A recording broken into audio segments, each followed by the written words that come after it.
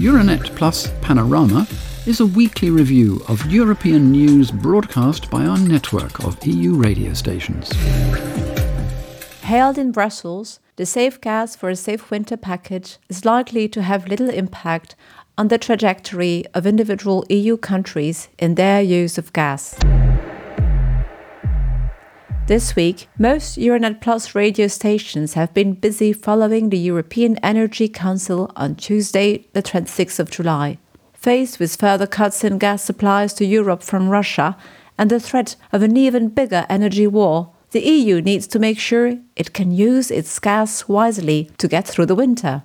The hike in energy prices that the bloc is experiencing since 2021 has been exacerbated by Russia's weaponizing of its methane exports to the EU. On Wednesday, Moscow has further reduced these gas deliveries via Nord Stream 1 to 20% of the pipeline's capacity. In a so-called Safe Gas for a Safe Winter package, member states jointly agreed to reduce CH4 consumption by around 15% by the 1st of August until the end of the winter. The move has been greeted in Brussels. The current reduction is voluntary. It could only become mandatory if a security of supply alert is triggered. This can happen in two cases. Either if at least 5 EU countries that are in a state of alert at national level request it, or if there is a significant risk of a serious gas shortage or exceptionally high gas demand. Member states remain sovereign in their energy policy. Measures to harness gas consumption will be their own choice. After the meeting, Italy's Energy Minister Roberto Cingolani said that the agreement was eventually adapted to the specificities of the member states. Radio 24 covers the story. It is basically a one-off regulation on gas savings, which are quantified at 15%, first on a voluntary basis, and then it can become mandatory in the case of energy emergency, a mechanism which should be triggered by the Council and not the Commission. So, we are talking about a period from the 1st of August to the 31st of March, so these are short and transitional periods. The important thing is that this 15% was then calculated according to the local conditions in the different countries based on what exists. It's not only the energy mix, but also how much energy they export, how they are interconnected. So initially it was 15%. Let's say the same for everybody, which was a bit complicated to manage. Now it's specialized almost country by country. Indeed, several derogations and exemptions have been provided for, which would allow countries to reduce their gas rationing target.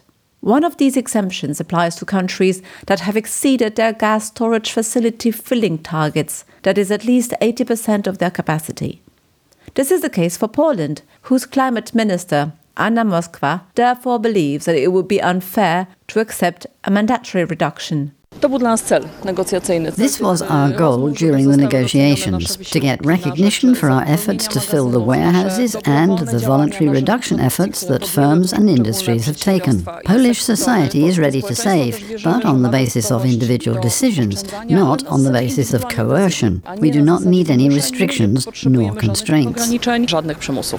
Member states with limited gas interconnections with the rest of the bloc, and which can demonstrate that this gas infrastructure is at its maximum capacity to divert as much liquefied natural gas as possible to other member states, can also benefit from an exemption.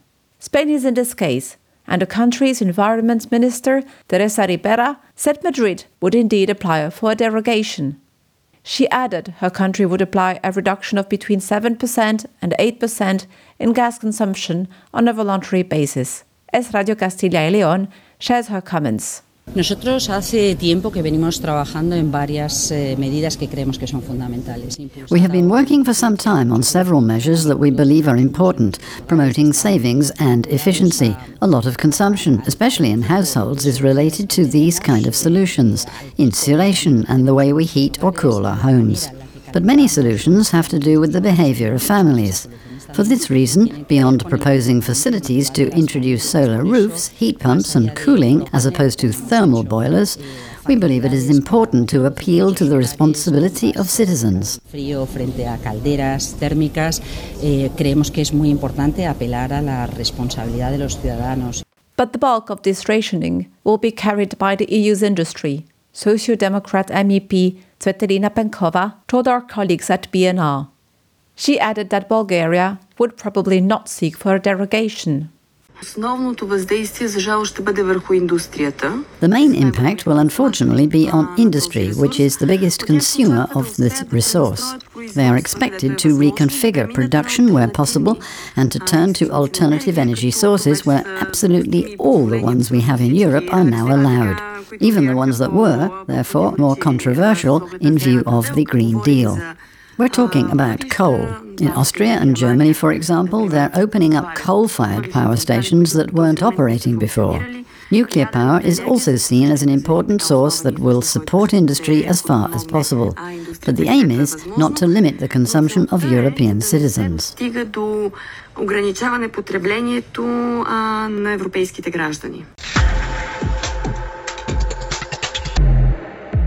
While the EU gas deal is good news, it is feared that the EU's call to reduce gas consumption on a voluntary basis now is likely to remain largely unheeded.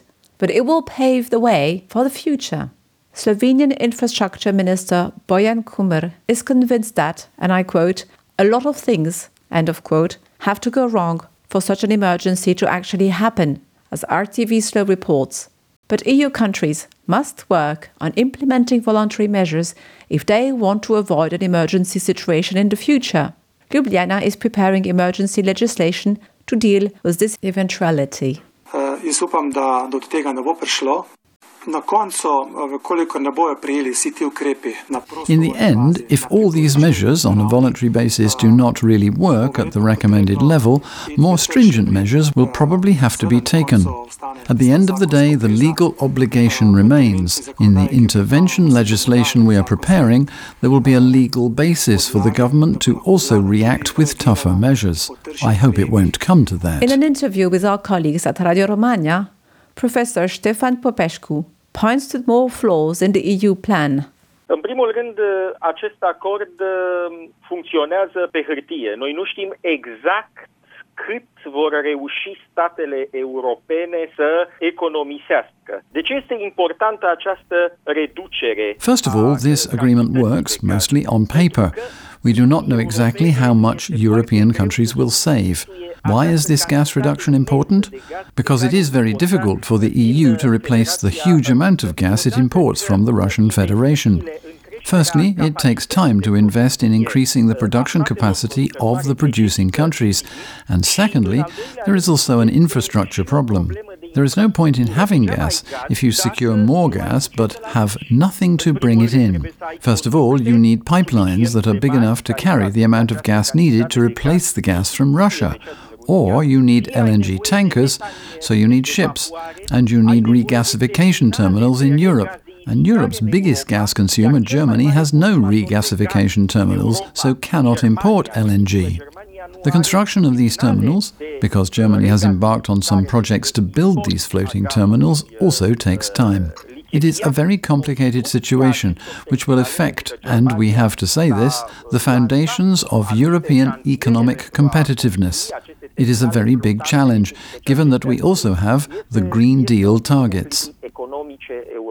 Reprezintă o foarte mare provocare în condițiile în care avem și obiectivele Green Deal.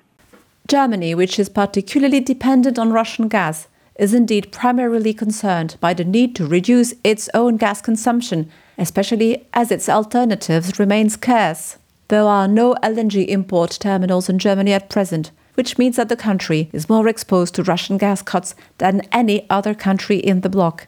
In the meantime, Berlin has secured floating LNG import terminals, some of which should already be operational by the end of the year.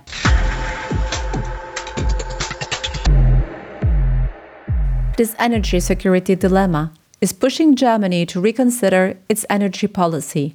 Among the avenues discussed in Berlin are digging up the North Sea for oil and gas, but also reconsidering the role of nuclear power.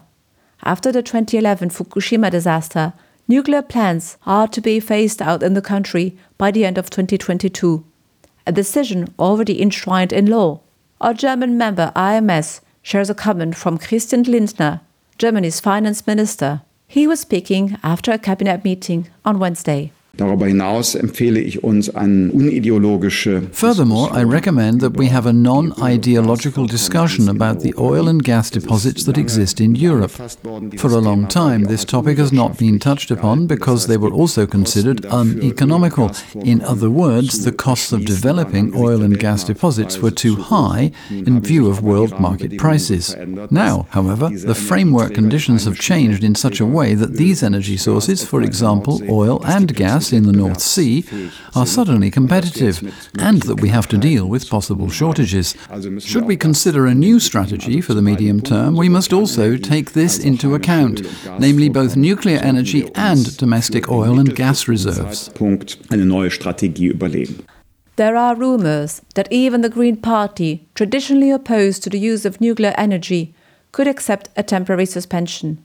But Germany's Minister for Economic Affairs, Robert Habeck, who is also a member of the Green Party, has initially rejected the revival of nuclear power in Germany on the basis of feasibility issues.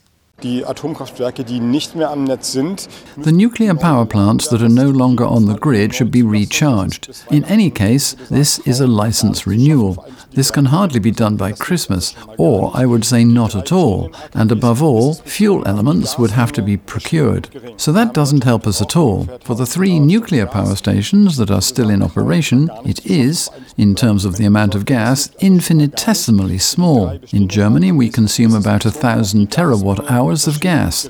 We're talking about 2 to 7 terawatt-hours, maybe 10, which can still make a contribution in the range of 0 point something. 0-Bereich sind wir dort unterwegs. Panorama now takes a break and will resume with the weekly podcast in September. Until then, we wish you all around the network a great summer vacation.